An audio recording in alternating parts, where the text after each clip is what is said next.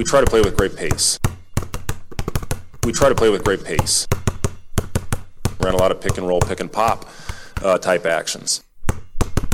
Oh, you'll see us play. Some people look at the guy next to him and say, what the hell was that shot? Hell, I could have been Gronk before Gronk was Gronk.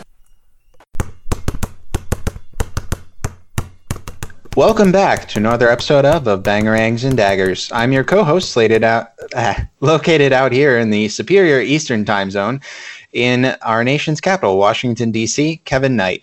And with me for this episode, we have a special treat. We have Bucky's fifth quarter staff member, Matt Bells, here to help us break down the game for tomorrow night. We're recording this on Monday, FYI. The game's on Tuesday evening. How are you doing, Matt? I'm doing great. Ready to talk a little basketball. It's exciting that we are into basketball full swing now. Most definitely. It is never too early for Big Ten basketball season, in my personal opinion, at least. So, you guys certainly had quite the season last year. I think it's not unfair to say Wisconsin emerged somewhat to the surprise of most of the Big Ten last season to claim a share of the Big Ten title with Michigan State and Maryland. I think the cliche probably overly used to describe the team last year is that they were a greater sum than their parts. Is that something that you think, since most of them are back this year, is that a fair description of the mostly returning squad this year, or do you think the program has more star power than folks give it credit for? I think that's still generally the case. This team is definitely leans on their seniors. That same core group that made most of the plays last year outside of Brevin Pritzel are all back. And really, there's not a go-to guy that it's on a given night, he's going to give you 18 points. And so the Badgers traditionally, they move the ball fairly well, and they really rely on each one of those guys kind of stepping up in different times.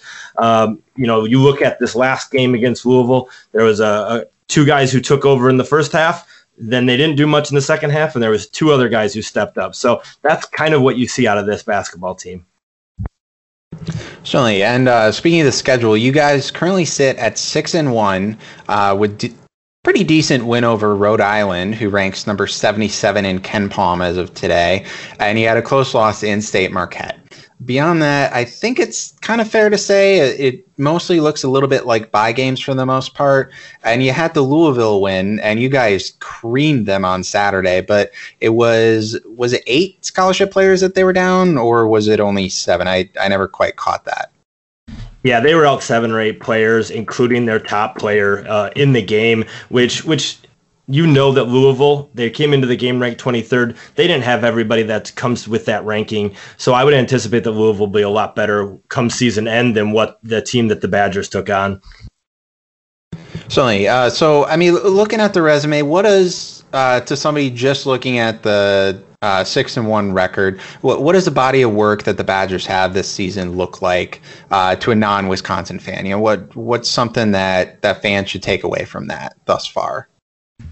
I think the big thing is this team has played really well in spurts, but then traditionally, like Wisconsin teams have had in the past, you look at that Marquette game, they just really struggled at getting in foul trouble. And that's something that has been indicative all season long. They've run into that problem in multiple games. And like you said, you can get away with that against a team like Rhode Island. You can get away with that against a team like UW Green Bay or Arkansas Pine Bluff.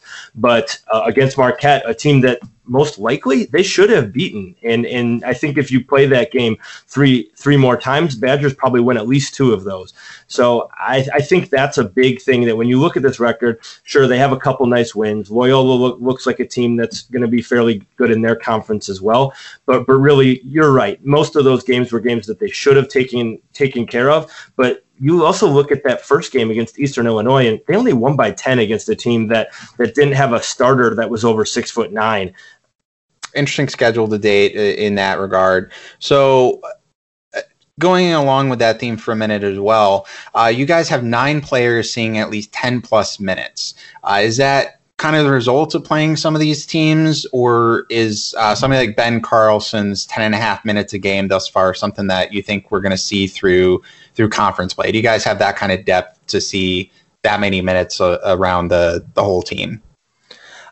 We're not totally sure yet at this point in watching this team. Ben Carlson's played in each of the games except for the last one, and his minutes really went down, frankly, because he wasn't able to play in that Louisville game. So I would anticipate that the 9 in front of him, when you include Trevor Anderson, Tyler Wall, and Jonathan Davis off the bench, are your likely core rotation. But Carlson's a guy that if you see those foul problems pop up with a guy like Micah Potter or Nate Reavers, that he will get a little bit of time. But he's still a freshman, kind of cutting his teeth this season. So I don't think you're going to see him play nearly as much against Nebraska.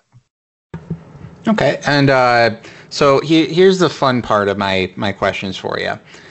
What is your over-under for moving screens and blocks that ninth-year senior Brad Davison will get called his way anyways, despite the fact that he's clearly not set or moving his feet? At least 5. It's a walking joke at this point because he's constantly going for them. And you even saw that part of the reason that the Badgers lost against Marquette was that Demetric Trice went for one of those as well, and it ultimately cost them the game because it sent Marquette to the line. But yeah, Brad Davison is constantly going for the charge. He gets it from time to time, but at the same time, he's going for that probably at least 3 times a game. So with that, I'm going to guess 5. Okay, that's fair. I really did hate seeing that it was Trice who got that. I mean, obviously, as the listeners know, I'm an MSU guy, and obviously Trice's brother is an MSU alum. So I hated to see that it was Trice instead of Davison. Obviously, I'm like the rest of the Big Ten, and no offense, I can't wait until he graduates in the year 2030 and we can finally stop talking about him and watching him take those charges that he's clearly not set for. But continuing in the fun theme for a second, though, what's a more boring, eye-gouging basketball team to watch, Wisconsin or Virginia? Ooh, that is really close. I remember back when those two teams played a few years ago, and it was like 38-35. In the final minutes. So I would actually have to go with Wisconsin. You look at what the Badgers have been, and their brand of basketball has changed based off of the talent that they have. You look at their two Final Four runs, and they actually had some talent around them and some bona fide scores that they could turn to, so you saw them get up and down the court. Virginia, similarly, when they've had talent, can do that. But I think that Virginia is more willing to do that on a given basis, and that Wisconsin, when the going gets tough, they really shell down, and it's like, we're going to run the swing until the last 4 seconds of the shot clock, and then our point guard's going to jack up a 3. It sounds about accurate to me. But okay, getting back serious for a second, though, Big Ten looks to be just as deep, more or less, as it was last season.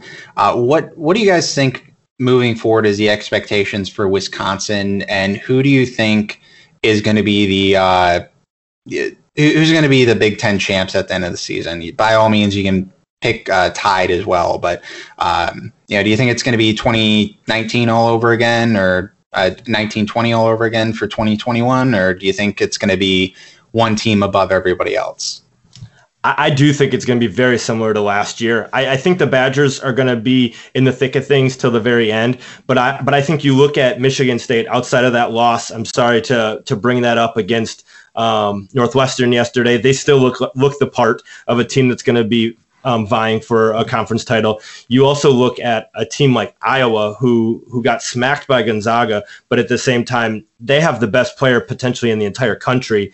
And Illinois, you look at their roster from top to bottom, and they might have the best starting 5 of anybody. So I think you're looking at, it's going to come down to the very end. I should have mentioned Rutgers as well, because I think that they're making a nice push and they're going to be a tough team as well. So you look at it, it's up in the air at this point. I anticipate that it'll be very similar to last year, where it's going to come down to that final weekend, and it's going to come down to head-to-head matchups late in the year. So for a team that can play defense, if Iowa faces them in the final game, what you're saying is Iowa's going to once again, under Fran McCaffrey, fall short of a Big Ten conference title, aren't they? I will always pick against Fran McCaffery because he puts himself in situations that hurt his team from time to time. So I think you look at Iowa and they have the talent to no doubt get there. But at the same time, it's hard to pick for that team to live up to expectations when they haven't necessarily done it in the past 10 years. Yeah, and I mean, just that defense against Gonzaga was just, I agree Gonzaga is number one in the country, but I mean, come on, they didn't even try half the time to shut down the transition or anything. It's like, you guys can't just outscore your opponent, and you can't dig yourselves into a hole like that, no matter how hot shot you are at shooting. Like, it's just, it was painful to watch as much as I enjoy watching Iowa fall flat on their face, by all means. Yeah, no, I mean, you can't let an opposing team, no matter how good they are as shooters, shoot 50% from three and just nail everything. It wasn't even close. And what Iowa was doing, they were clearly just trying to run and gun, trying to score as much as they could with Garza, and that'll win you most of your games because Garza and the talent around him is that good. But you're not going to be able to do it against the number one team in the country. Most definitely. And just kind of taking a quick peek at the middle of the conference, who do you think stands out so far on the season? Obviously, we have Ohio State has the win over Notre Dame. Penn State has that kind of impressive win over Virginia Tech, really. Indiana struggled against Texas, got creamed, really. But Purdue, who stands out as the teams that are going to be the ones that you can't really underestimate? I think right now you got to look in the state of Indiana to both Purdue and Indiana, because you think of what Purdue has been this past decade, and they've been very consistent. They've been a very good team that you can turn to. There's been a lot brewing there that they've lost some players. There's been some transferring out, but at the same time, Matt Painter usually has that team playing really well. And then Indiana, on any given night, they have the talented players that can go out and win you a game if they just put the team on their back. Trace Jackson Davis is legit. You saw him play that Florida State game, dropping 25 and 17. That's no joke. I know they lost in that game, but that's the type of performance that you can oftentimes, if you're getting that on a given night, you're going to win the game more often than not. Certainly. So getting back to kind of the conversation on Wisconsin and Nebraska now that we've kind of taken a look around the Big Ten. Obviously, when Greg Gard started, it wasn't quite the immediate success I think that Badger fans would have appreciated by any means. I mean, in particular, the NCAA tournament streak ending. Would you say his seat got a little bit warm, maybe even hot for a brief moment there? And how are you guys liking him at this point? I mean, Big Ten title last season, probably pretty happy, right? Yeah, I think last year really quieted a lot of doubters. You look back at what Greg Gard was inheriting. He inherited some upperclassmen that were really talented. When you saw Bronson Koenig, you saw Nigel Hayes, and that was the main crux of their team. You had a younger budding star in Ethan Happ, but then you looked around them, and there wasn't much there. The class right before he came in completely flopped. It was 5 scholarship players, and really the most productive player they got out of that was Brevin Pritzel, and he's a guy who really didn't start making an impact until later in his career, and even then wasn't even a for sure starter by the end of his career. So I think he's done a really good job of improving the talent coming in here recently. You look at a young player like Jonathan Davis getting a lot of playing time this year, and Nate Reavers, Brad Davison. That entire class was basically Greg Gard's second recruiting class, where he put together a nice group. I think the seat has gotten a lot cooler. People are excited to have him around. They're trusting what he's doing.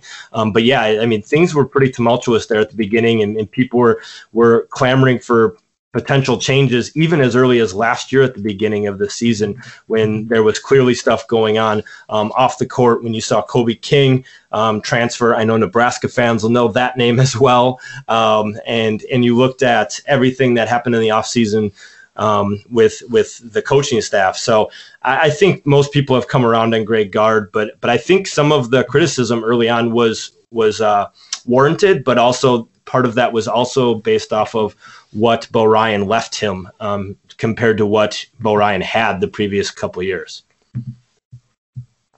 Certainly, we almost had two Kobes until we didn't in this year's incoming class. There, that would have been fun for us. But so I bring that up because obviously Hoiberg's entering his second season, and 7 wins in the first season was hardly, even with the cobbled together roster situation and the amount of turnover and position the program was going to be in anyways under Miles, had he been brought back. A little bit interested in your take. What do you guys think of Hoiberg after year one, going into year two?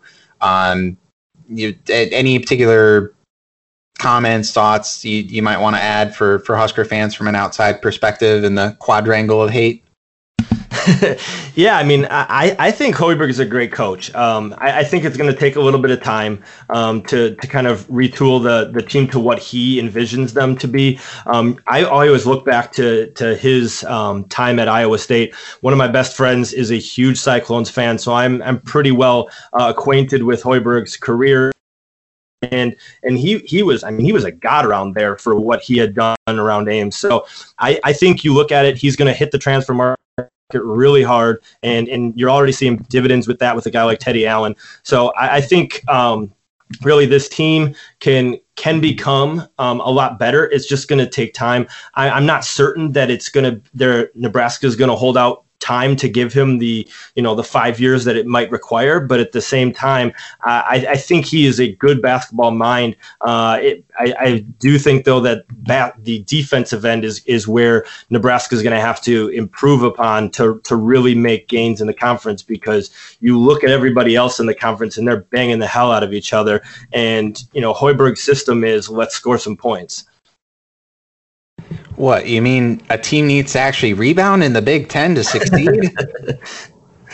I say that somewhat joking. People know I'm a big proponent of Hoiberg, but a critic of the team's lack of rebounding prowess. So I think I can get away with saying that without them yelling too much at me. But no, I think that's a great perspective on that. And for the love of God, just rebound. I mean, I'm a Tom Izzo acolyte, so run the wardrobe, man. Rebound, do something for the club. do the little stuff to just win the games. And I will say one thing, looking towards this game, the Badgers have had plenty of times where they have struggled in rebounding as well, and that was something that has popped up not only last year for large chunks, but also this year. You looked at that. I talked about them barely beating Eastern Illinois. They got out rebounded by that Eastern Illinois team whose tallest player was 6'9", and he played 10 minutes. So it's not something that's just isolated to Nebraska basketball at times as well.